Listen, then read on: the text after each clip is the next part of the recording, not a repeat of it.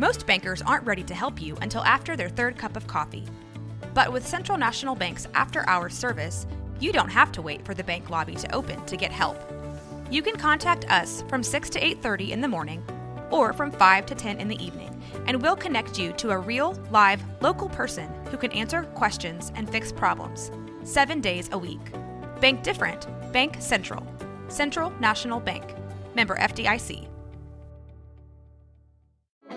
Support for this podcast comes from Frito-Lay and the 2023 Snack Bracket Championship. The Frito-Lay Snack-It Challenge is underway, and fans are voting on their favorite snacks to crown champion. We're talking about prime-time matchups between the best 64 snacks in the land. Will Ruffles Ridges reign supreme?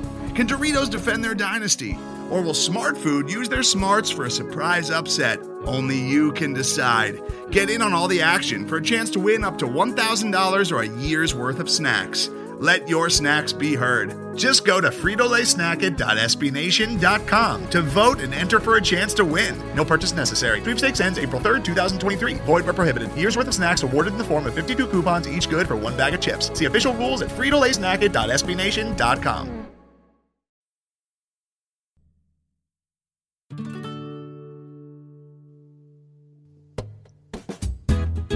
Welcome to Women's Hoops and Talks, the What Podcast, where we are elevating the voice of women in basketball.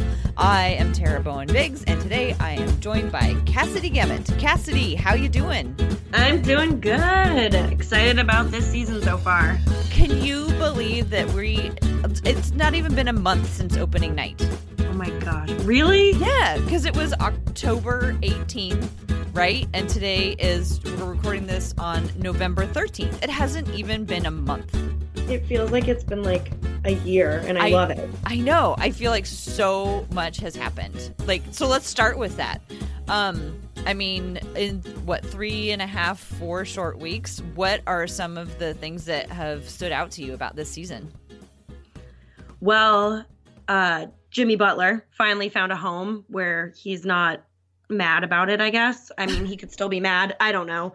But he at least found a home and had another wonderful back to a new team opening press conference, which he's so good at.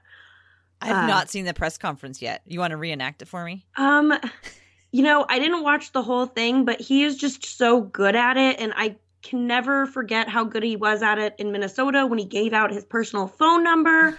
So I'm just thinking he's really good at these press conferences, and then we just have to wait and see. I don't trust anything anymore.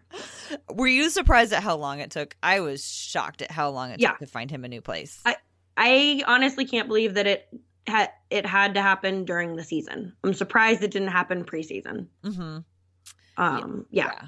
Me too. And I'm glad everybody can move on. I'm also very surprised that Minnesota actually got something, because if I was a GM for a team, I would have been like, I'm not giving you anything. Be like, you are in a bad place right now.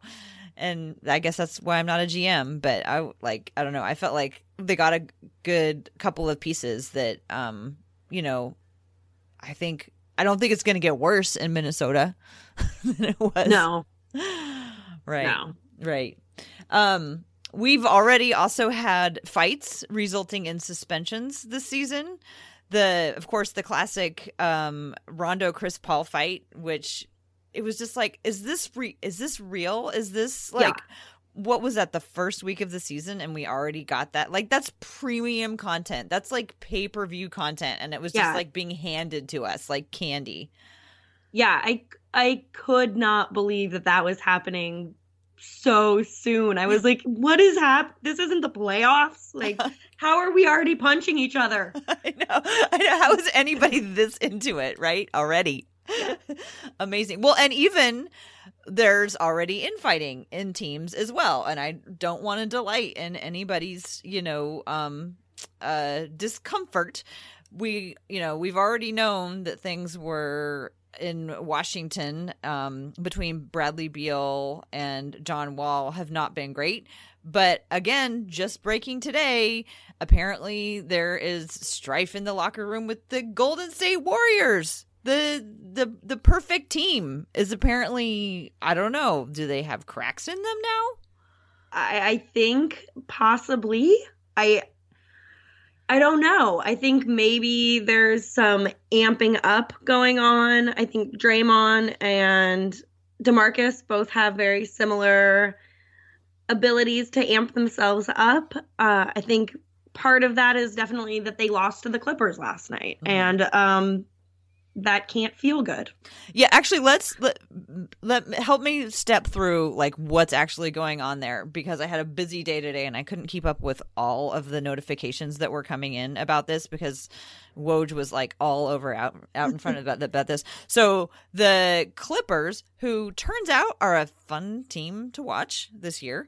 No, it's amazing. They beat the Golden State Warriors last night, and the last play, Draymond took the ball and went down the court and decided to take care of it on his own instead of passing it to Kevin Durant. And I don't know if it was like the very last play, but it was definitely at the end, right? It was the last play of the game, and it was clear Durant was calling for the ball. Green proceeded to go up the court with it as Durant is calling for the ball and basically loses the ball. No last chance to win the game, and they go immediately into overtime, and where they lose. Oh, and that took them into overtime where they lost. Oh, so it was prolonged a little bit longer. Yeah, it was 5 prolonged minutes longer. And there was definitely a fight on the bench at that point. DeMarcus seemed to be trying to calm Draymond down. Everybody else is trying to calm Durant down. Klay Thompson is just sitting there laughing to himself. It was quite wonderful.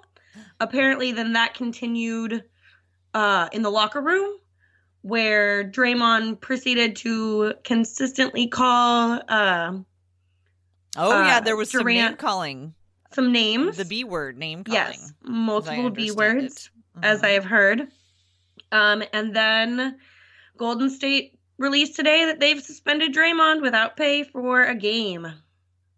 For $120,000 he's going to lose over this. So the whole thing is so bizarre that I'm just like, is this really happening, or is there something else? Because remember, this is a team that was so good and so superior that they had to go and have a practice with Harlem Globetrotters because regular practice isn't stimulating enough for them. So part of me wonders how much of this is a show. Part of me wonders how much of it is that it's just like we're all just so thirsty for stories about anything possibly going slightly awry. It's just so unusual that I have a hard time really taking it at face value. What about you? Yeah, I feel like there is a sliver of truth in just about everything, but I feel like this is overblown. And possibly a lot of people very excited about watching Golden State fail. Yeah. Which, I'm a little on that bandwagon as well. So I can't complain too much. But, I think that the media is probably overblowing it a bit. But I think we're going to need to watch the storyline as the season progresses to see if maybe there are bigger cracks than we thought. Well, and there's also so much media right now covering Golden State that they got to make something happen, right? I mean, there's just sheer volume of reporters in the Bay Area covering that team anymore that, somebody's got to try to write the next story that is the most interesting, that's going to, get the most views. It's all very, very complicated. But before we move on, we talked about excellent teams that may have cracks in them, but there's actually also some teams that are surprising. So we mentioned the Clippers. The Blazers played the Clippers, and the Blazers won, but that was a fun, competitive game. That was just fun basketball to watch. It was. It was a really fun game to watch. The whole time I'm thinking, how is this so close against the Clippers? But then you're watching them play, and you're like, they're playing well. Yeah. They're being coached well. I think maybe getting rid of Austin Rivers was helpful to a certain extent. Well, and just kind of bringing in guys who, just want to prove that they're good basketball players. And then Bobby and Toby, Boban, I can't remember his last name, Maranovic. I'm not sure his last name. The 7'3" is that? He's huge. Yeah. And he can dunk without like leaving his feet, but he looks like he's enjoying himself so much. I do like watching players who like look happy about it. Yeah, I mean, because he's like, it's just, it's clearly hard for him to move his giant frame up and down the court, but he just really looks like he's having a good time doing it. And there's just a lot of players out there that are just balling out and having a fun time this year. We've got offense just, crazy high. Yeah. The defense, But it's not. I don't even think it's that the defense is that bad. Yeah, I guess the offense is just so fast paced with so many teams this year. Mm-hmm. Yeah, that it comes off as maybe people aren't playing defense when you look at scores, but then you watch the games and you're like, no, there's defense happening. Well, I looked at I was reading some article because I was writing you and I did it together, worked on the preview for the Laker game, and I came across some article where the author said something about holding, the Blazers or the Lakers had much improved defense and they had held them to a blistering 104 points. And I was like, that's not what I would consider great defense. But I guess when you look at how much people are scoring these days, that isn't that bad. I think going into that game, LA was averaging opponents scoring something like, I want to say it was like 119, but don't quote me on that. Well, so when they got Tyson Chandler, everything turned around. I just was looking it up. I know it was a big drop in their defensive rating. Their defensive rating had been like 111 and then it dropped way down to like 97, I think, something like that. But the other thing that's kind of surprising this year, and going back to Jimmy Butler, is that like we already have players are changing teams already, and that just seems like it's something that doesn't usually happen till later because there's a whole slew of guys who can't change teams until December 15th, which is when players who were signed this year can then be moved. I believe that's the rule, right? And I think we're going to be heading for possibly watching players try to move later in the season too. Yeah. Yeah, no, it's going to be, and we haven't even brought up Melo. Oh my gosh. That is just, I don't even know where to go with that because, so we had an earlier What podcast where I went and talked to people from every fan base who Melo has played for. And it was so interesting because, we get the national perspective and we get like whatever is the most popular narrative that floats up to the top or whatever. But I went and talked to fans who remember what it was like in Denver before he got there and how much he meant to that franchise. And then when he went to New York, and for a time in New York, things went well, or at least the fans wanted things to go well. Yeah. And like, there's all this optimism every time a new player comes in, and sometimes that optimism is overblown and it's just because you're a fan and you want things to go really well. But also sometimes it's like that sort of clean slate thing. Like we're going to start anew and give you a chance to start over again if things didn't end up well where you were. So it was just a really interesting glimpse because people all have opinions about Melo. And I just always thought it was so weird. Everyone's like Hall of Famer Carmelo Anthony. And then the next sentence is about something about like, that, he's a train wreck or whatever. And like those two things are just so far apart. And I think what it all is that Melo's struggling. He had an amazing college career. He set the world on fire when he was in the Olympics. He had some really great years in the NBA, but now he's struggling with what's next and adopting, the attitude that he needs to take to be able to prolong his career. But it's gotten so sensational with, all of the immediate coverage about everything. And so now every time he does one thing, it's just like, people are throwing flames and then the players are jumping on and they're defending him. And it's just like, it's just so much to handle. And I actually respect the way that Houston seems to be dealing with it right now, is just making sure that they know, like, not getting rid of him. Like, they're putting that statement out there. But, I mean, there's only so long you can hide talks with other teams. Yeah. There's only so long. Yeah. So I think that is his future is definitely in jeopardy with Houston. Yeah. Well, real quick about the Blazers, because we're both Blazer fans. What's the thing that has surprised you the most about the team this year? And boy, there are so many things I would say that I could mention. The bench. Yeah. I didn't expect the bench to be as ready as quickly as they have been. Mm-hmm. I thought this bench could definitely get to this place where they're a really quality second team and there's no real rush to put the first team back in. But I thought we'd at least need a month or two to see that take place. And I think watching it happen so quickly really speaks to the leadership of the team, both coaching wise and from those key leading players like Dame, to give them the confidence that they need to be a great second team. Mm-hmm. Yeah. And I think that Evan Turner sat them down at the beginning of the year and was like, I'm going to get you guys paid, mm-hmm. because Nick Stauskas, Seth Curry, they're on short-term deals, either team option or player option, but they're not here for very long. And the idea is that they could easily be gone quickly. And the better that they do this year, the better that they will do down the road. And I just think, well, and even, Jake Layman is getting close to the point where his rookie contract is going to be over. So I think he's like, look, I know you guys all have a lot of talent and you stick with me, I'm going to get you paid. And they're like, okay. And they're just they play like they're all in.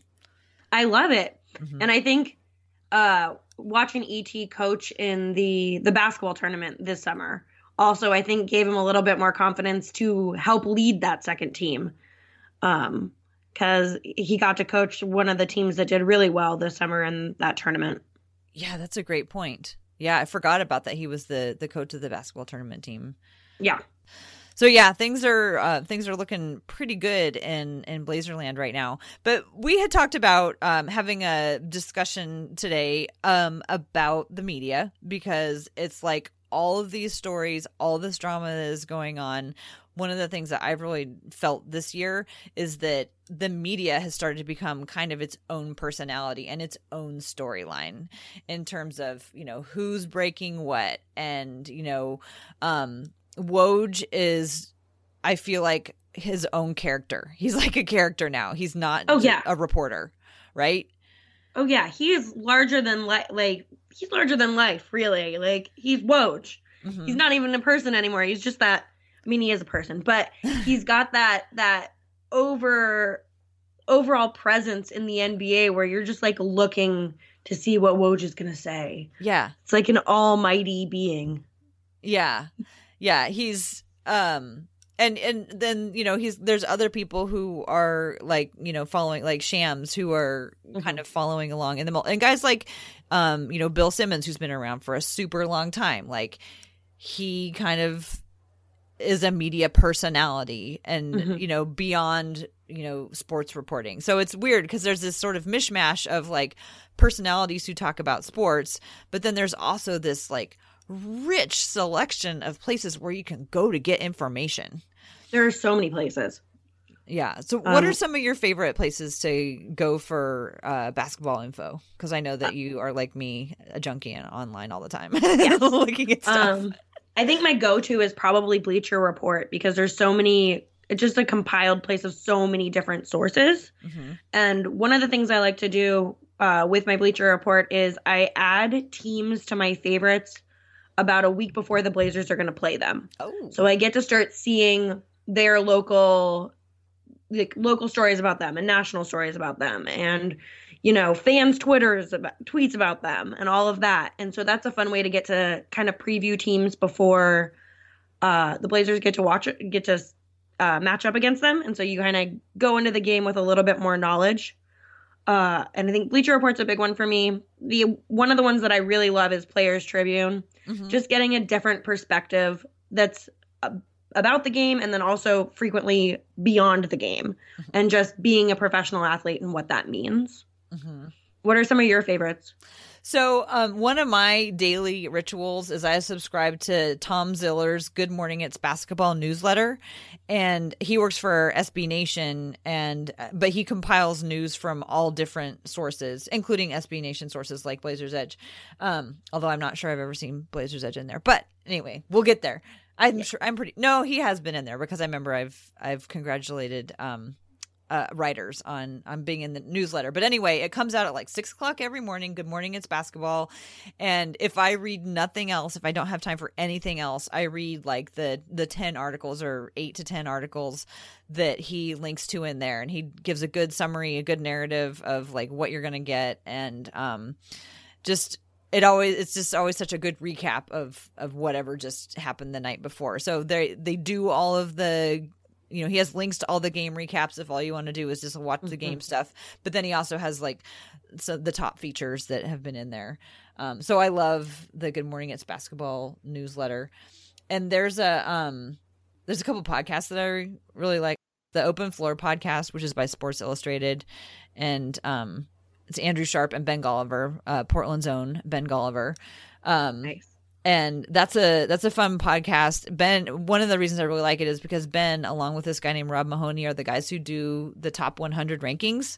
And so it's constantly something that they refer to when they're talking about it, like how they came up with the top 100 rankings and where somebody ended up in the rankings. And it's interesting to just see the thought behind it because, everybody kind of has like a notion of who's a good player, who's a really good player, who's the top tier player. But these guys spend all summer, coming up with their rubric and writing it down. And it's just interesting to see it crop up. Like today they were like, Ben Golliver was saying something about see why we left Kyle Kuzma off the top 100 list right after like Andrew Sharp had like pointed out somebody that had gotten like way artificially up way too high.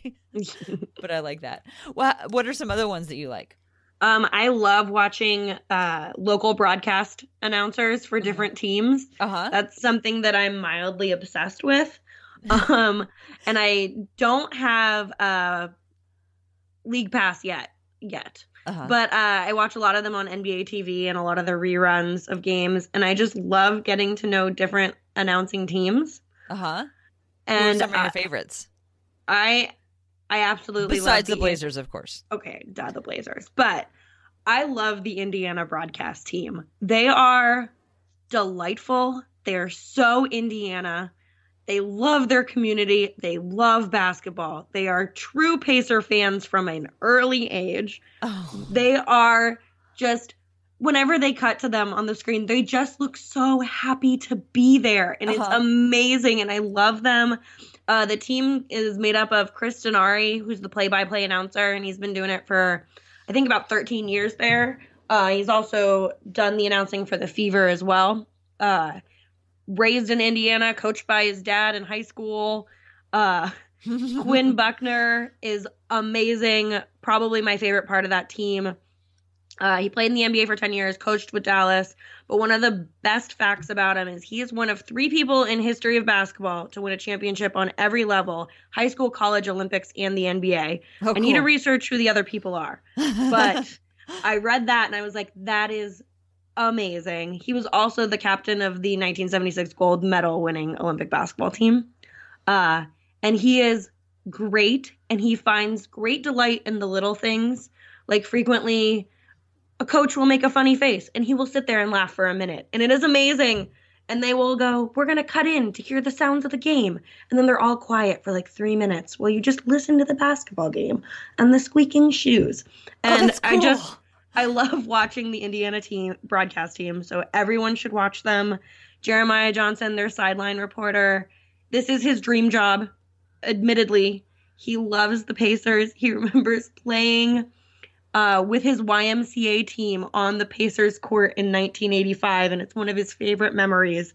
They were like one of like the teams that played like after the game or during halftime or whatever. So I highly recommend watching the Indiana team. That is so cute. Brooke Olsendam was with Indiana for a really short time. I think she and Evan Turner were there at the same time, or she might have been there. She may have been there for a couple of years before she came out west. But when you were talking about the analysts for Indiana and how when they were just like quiet and they just sat and listened, I just love the idea of that. It's like, going out into your backyard and listening, to the crickets chirping or whatever. Mm-hmm. But it reminded me of the other night in the Blazer game. In the game against the Celtics at halftime, there was a delay because of the rim. And so Kevin Calabro and Lamar Hurd had to pass the time talking about it, and I was at the game, so I didn't hear what they were saying, but I came home and my husband was watching it, and Nick Stauskas was being interviewed. He was doing play-by-play, so he came over and put his headphones on, but then while he was doing it, Terry Stotts came up to him and shook his head no, we're not doing that. My favorite part was Lamar doing a play-by-play of them bringing ladders on the court and being how tall they thought the ladders were. You think that's a 10-foot tall ladder? An 8-foot tall ladder? And then they got confirmation about how tall the ladders were. It was wonderful. Well, I guess that's what you hire for, is people who can fill that time. Absolutely. Well, and then so to one last thing about the media before we cut to our interview with Ann Peterson, who we're gonna bring on to talk about how media has changed for a while, is that so there's lots of places where you can, get the stories, you can get aggregation of stories and things like that. And then there's also all the statistics sites. And I didn't grow up playing the game. I grew up playing soccer, and that was my first love. And so I came to basketball later, and, I've been a fan for a long time, but it's only in the last 5 years or so that I've been trying to really study the game and learn the game. And fortunately, there's a bunch of really great resources for that too. YouTube is amazing for learning different plays and how plays work and how different types of offenses work, how different defenses work. So I watched the B-Ball Breakdown. They have some really useful videos that chalk talky, for if you're trying to figure out for a couple summers ago, I was like, what is ice? I don't understand what ice is when, I still don't completely understand it because I think it's a pretty fluid thing. I think with this team, ice is this thing, and with this team, it's that thing. And I don't think it's a very specific thing, but YouTube was great for helping me get a hold on of what ice is. And then there's another stats site that it's a subscription site. It's not a very big subscription, but it's called Cleaning the Glass. And I don't know if you've ever used that before. I haven't. But it's really cool. The guy who started it actually used to work for the Trailblazers. He was on staff. I can't remember what his job, if he was this, an analytics guy for the Blazers or whatever, but he now has built this whole site, and including building this really cool application or, website that shows stats in a really unique way because he tries to show the stats in context. So when you look at someone's numbers right next to their, points per game or rebounds per game or whatever, there's a ranking of where they rate with relationship to other players who are in their position. So if you're looking at a center and his center's rebounds, you see where he is in the percentile among all of the centers in the league. So, he might be a center and he might get 5 rebounds, and you aren't paying attention to what position you're playing. You're thinking, 5 rebounds. But then you go, oh, wait, he's a center. And then you see with only 5 rebounds, he's not way up there.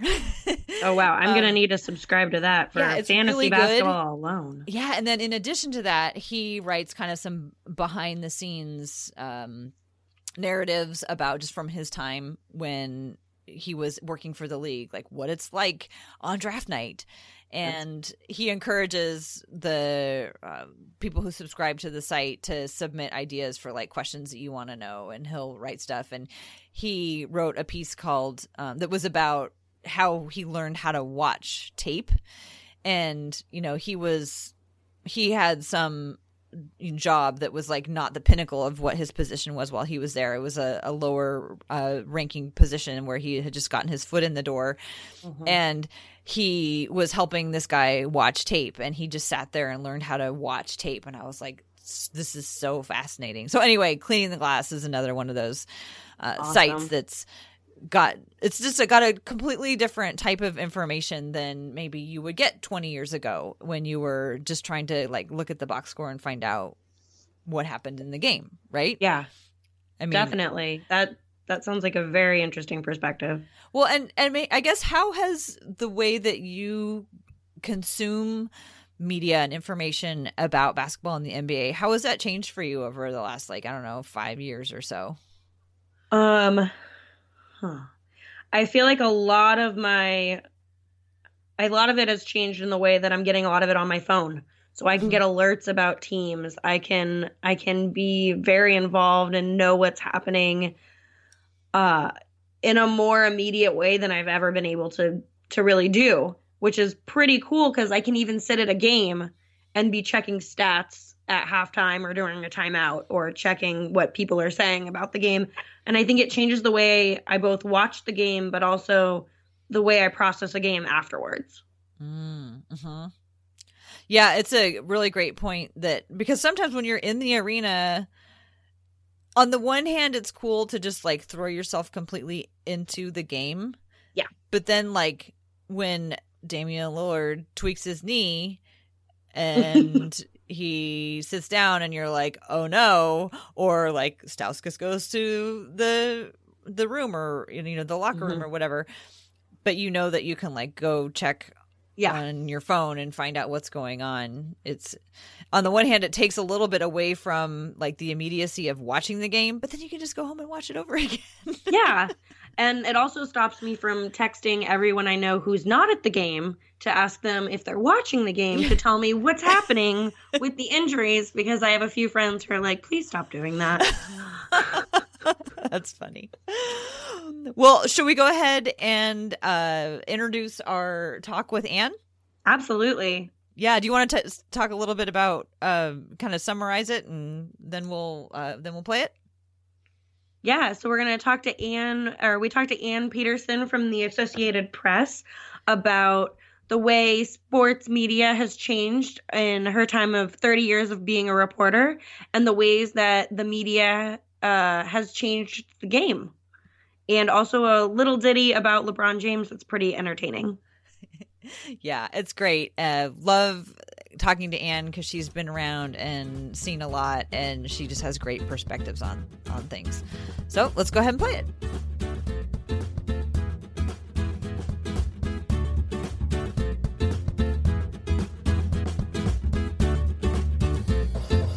We have asked back to join us on the show, second time What Podcast guest, Anne Peterson, who works for the Associated Press.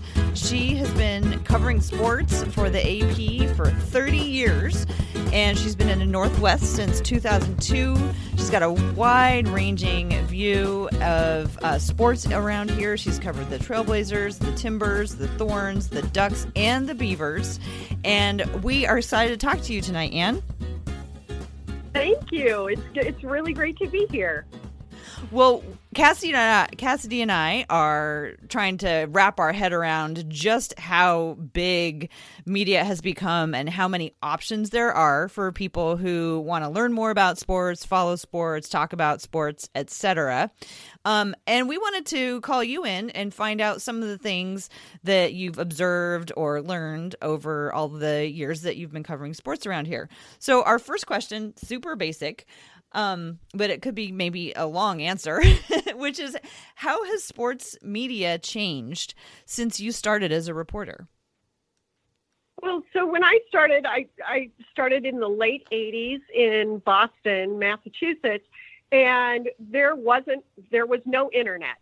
So you relied on radio, television, and newspapers, and on a more limited sense, magazines for, your media consumption. And AP served, at that point, AP was almost like the first internet, because we were a wire service.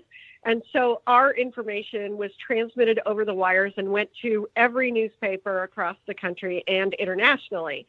Can you tell me specifically what you mean by over the wire, what that means?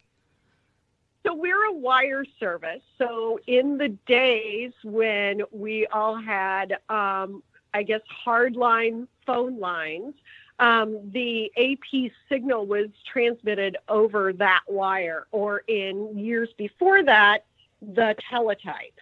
So that's how, it came into every newspaper's offices, and then it would get set into type and printed in the newspaper. Does that make sense? So would you call it in and dictate it, or would you type it up on a machine? Well, yeah, there were actually computers when I started. I had a laptop when I started covering the Boston Red Sox, and I had a laptop, and it was a Tandy laptop. You could only see 65 characters on the screen at a time. Oh my goodness. And you transmitted it. You transmitted your story over a regular telephone. You had these rubber couplers that went on the mouthpiece and the earpiece of the telephone, and then you would dial a number and you would hear beeps and you would hit a button and it would transmit over the phone lines. And so but those machines were we called them trash 80s, because you could kind of fix them with a fork if you needed to.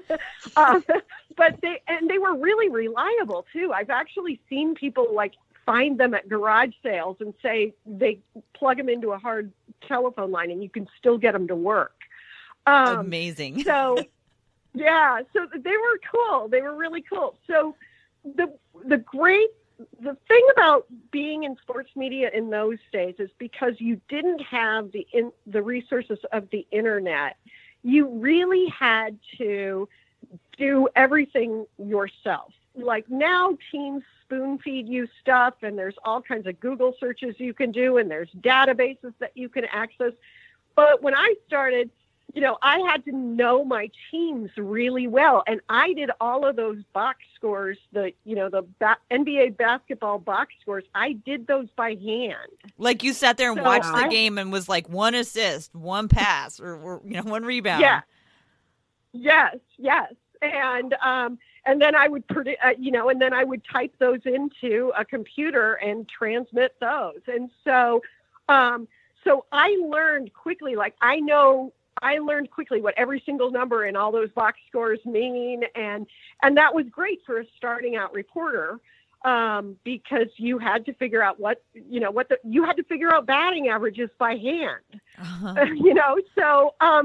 so that was the great thing about, coming up through my generation, because it was really you learned aspects of your jobs that people today don't necessarily know how to do.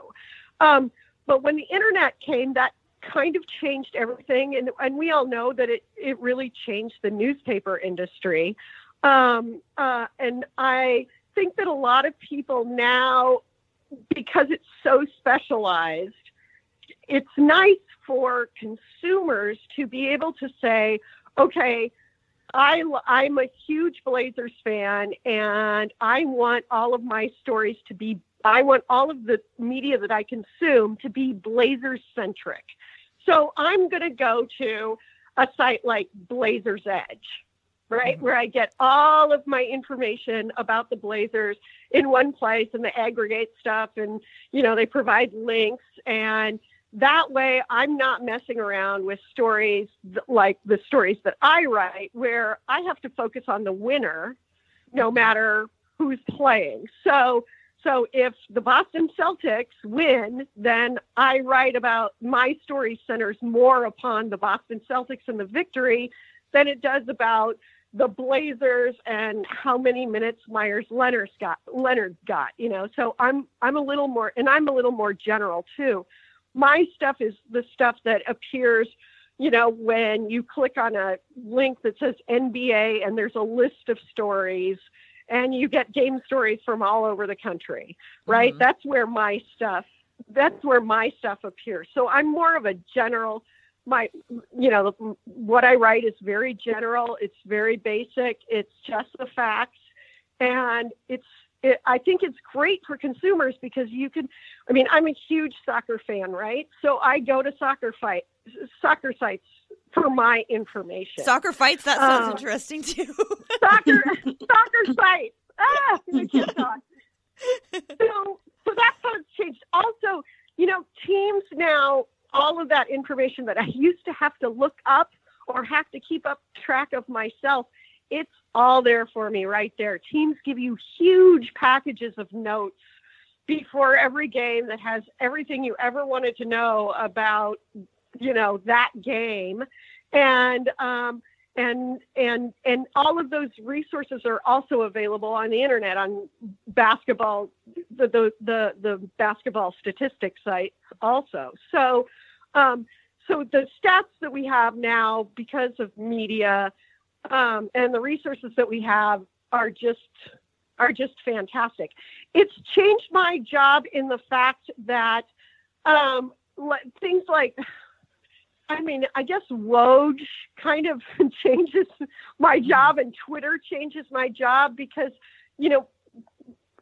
not a lot of people, especially in the NBA, Woj is breaking everything. So a lot of those stories now, a lot of people have to kind of depend on good writing and good stories and good storytelling to set themselves apart. And there's quite a few people that have set themselves apart with good storytelling, like Jason Quick. So, but that's kind of like an overview, I think. I don't know if that answers your question, but I think that kind of is an overview of the media's changed things.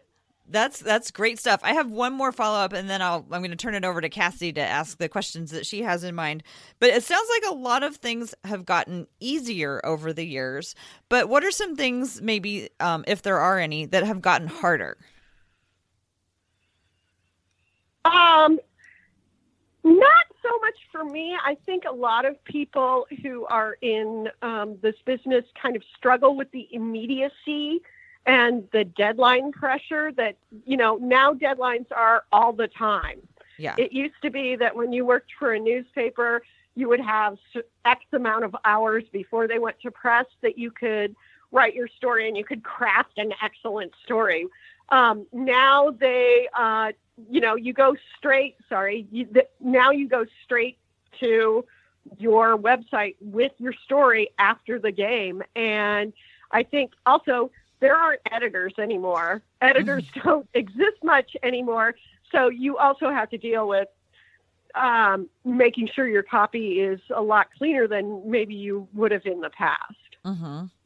That's something that I've noticed. And, one more. I lied. I have one more question. This is like an etiquette question. So, for your preference. So like sometimes what you just said about how it's, there just aren't copy editors and editors anymore. Like if I'm reading an article online and I notice just like a tiny little typo, it's like a misplaced comma or like, somebody like twisted their words backwards or whatever. What is the best way to alert someone so that they can fix it? Because I figure like you want it fixed, but I don't want to like, make a big deal out of it. I'm always like, oh, what should I do? Well, you can always drop people an email. I guess my attitude is that people are churning out so much copy that there are going to be typos and there are going to be errors. And if you can't kind of, as a writer, accept that and you have a problem with people pointing that out to you, then, you've got issues. But I always appreciate when people reach out to me by email or by Twitter DM and say, oh, hey, I noticed that you got this guy's first name wrong or whatever. And and I appreciate that. And then I go and fix the article. So yeah, I think there's different ways to do it. If you know the writer, you're kind of familiar with them. Twitter DM, I don't think is too obtrusive. Yeah, that way you're just like, hey, love the article. In the third paragraph, I noticed that you forgot to capitalize this word or whatever. Because I just always figure people would want to fix it if they knew. Anyway, thank you for indulging me on my questions. I will turn it over to Cassidy. All right. Hey, Cassidy. Awesome. And so I'm kind of wondering, we've heard about how the media has changed, but what effect do you think the media has to change the game, in particular basketball? Do you think there's an influence there that actually changes the game? Yes, I do. I honestly do. So now teams are controlling their own messages in a lot of instances. They have their own website. Blazers have their own reporter, Casey Hodal, and they produce their own content. They also are partners with television channels, in this case, NBC Sports Northwest.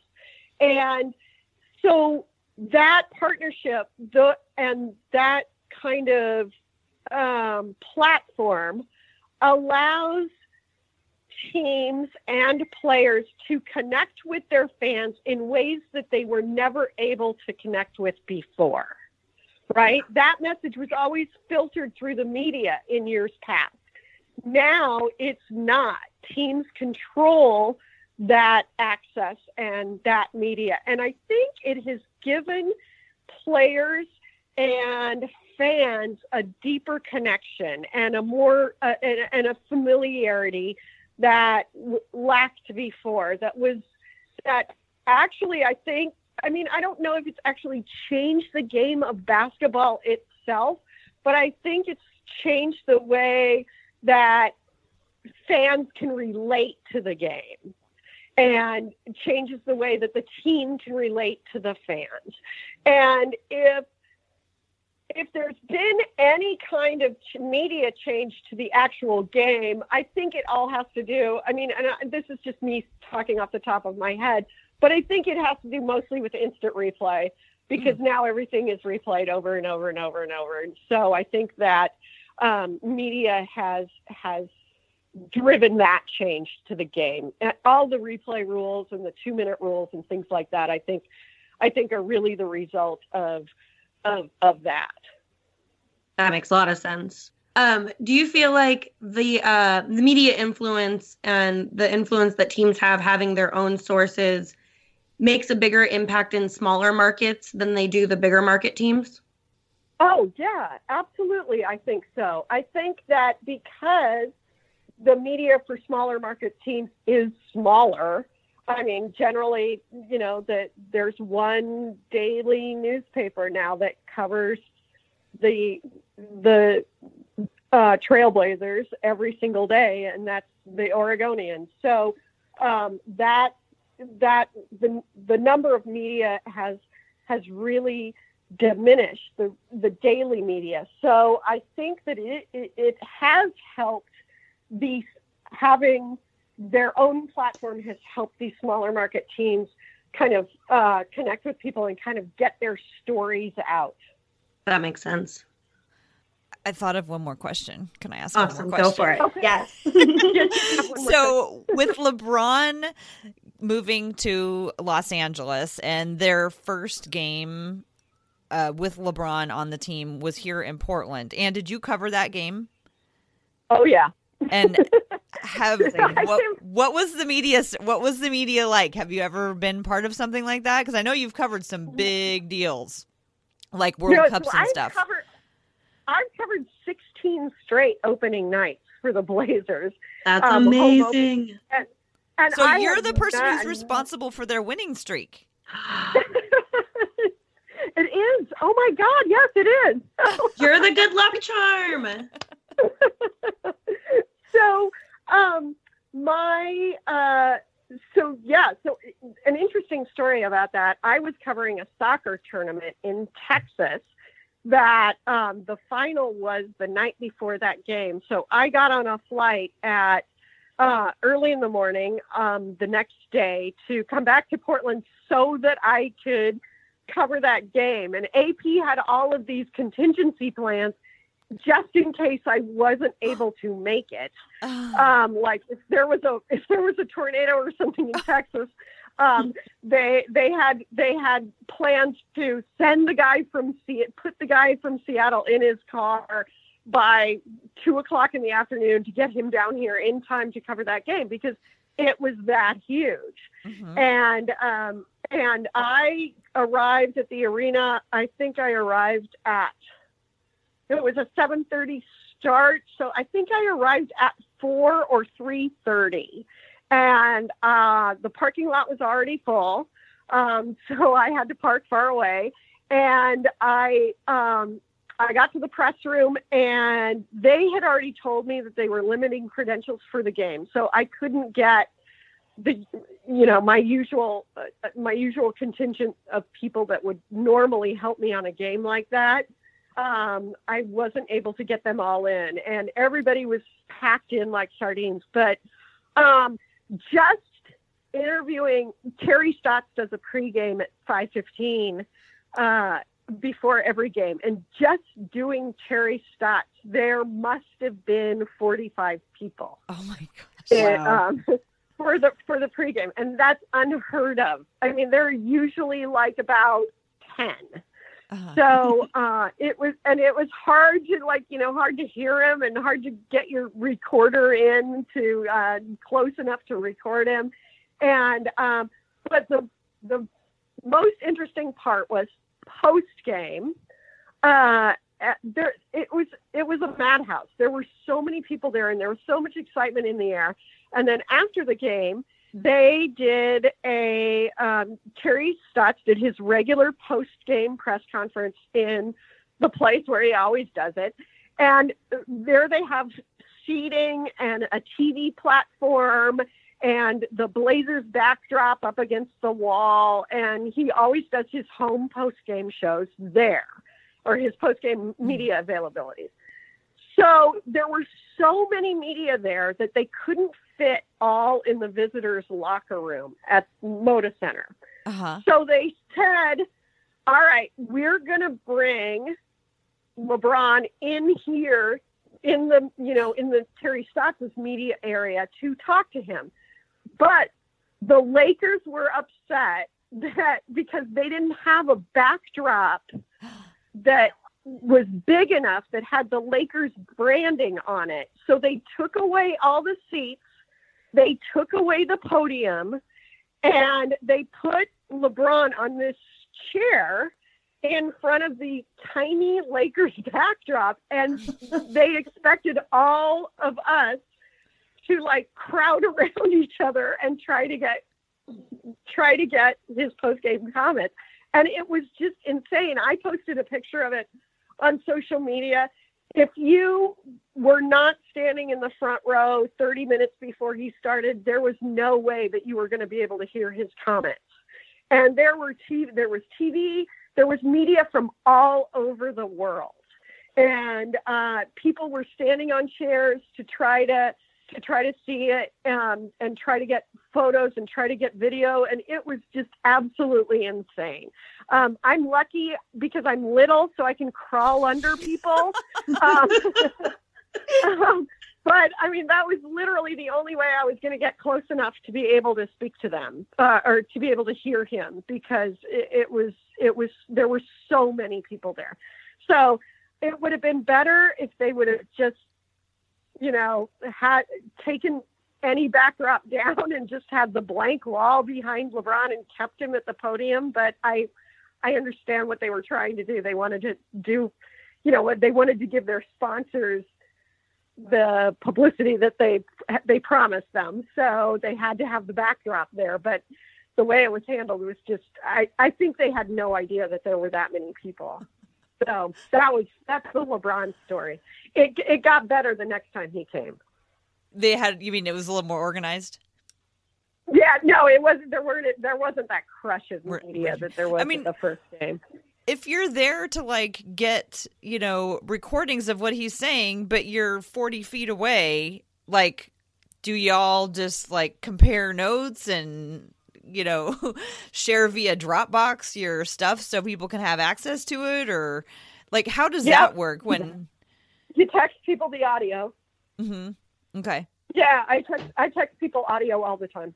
Oh, so yeah, you take it on your phone, and then on all of the microphone apps, there's a little thing where you can just hit it and text it to somebody. And since you're little, you got to get yourself way up to the front. We'll have to remember that.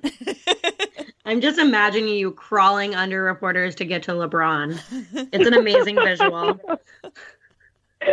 Right? And I can get away with it because, I'm a 53-year-old woman, so nobody thinks I'm up to no good.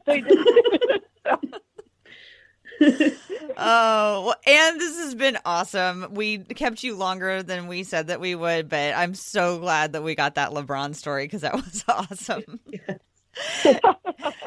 Any words of advice for people, looking for, maybe new things to discover in the media, or for people who are interested in getting into the media? So yeah, there's so many places that you can go now, and there's so many ways you can start out now. When I started out, you were very limited. You applied to newspapers, and you made the cut or you didn't. But there's so many different kinds of media.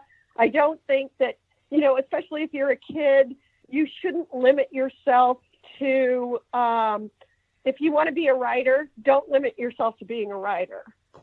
If you want to do video, don't limit yourself to doing video. In this day and age, you really need to know how to do everything. I take my own photos a lot of the time. I do video, and I also write. So the main thing is to not limit yourself and not kind of pigeonhole yourself. Great. Well, before we go, do you want to tell people how they can find the work of Ann Peterson? So AP has a website, apnews.com. AP as in Ann Peterson, right? Yeah. I think that's so funny. One of my colleagues used to call me AP squared. And so apnews.com, and all of AP's stories are there, and all of their sports stories are there too. You can search it, or you can put in your favorite team name, and the most recent stories will pop up there. I'm on Twitter at Annie M. Peterson, and that's Annie, ANNIEM, Peterson, all one word, on Twitter. You can follow me there. For anybody who cares, I have a Facebook page that focuses on women's soccer, and it's called AP Women's Soccer. And you can find that on Facebook. And if you can't, hit me up on Twitter, and I'll definitely send you the link. And I think that's it. I think those are the main ones. Yeah. Well, thank you so much, Ann. We really appreciate you joining us. Gave us some great stuff to share with folks. All right. Well, cool. Well, thank you guys. I appreciate it. Anytime you want to call, give me a call. Awesome. Thanks a lot.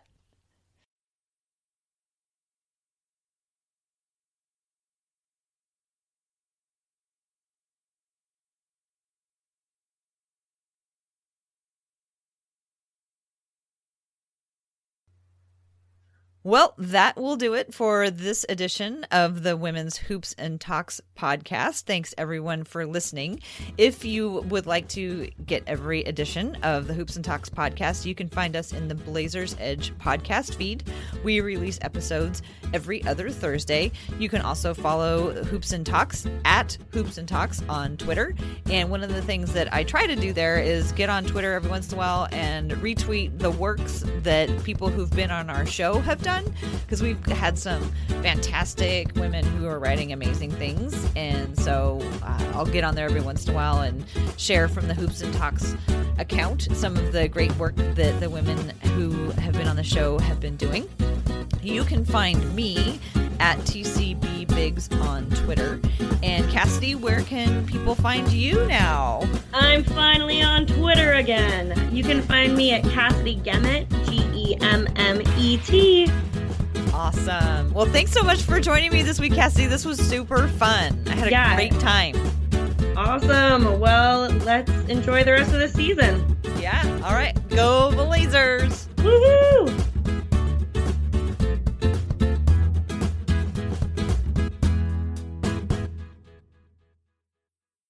Today's episode is brought to you by Cars.com.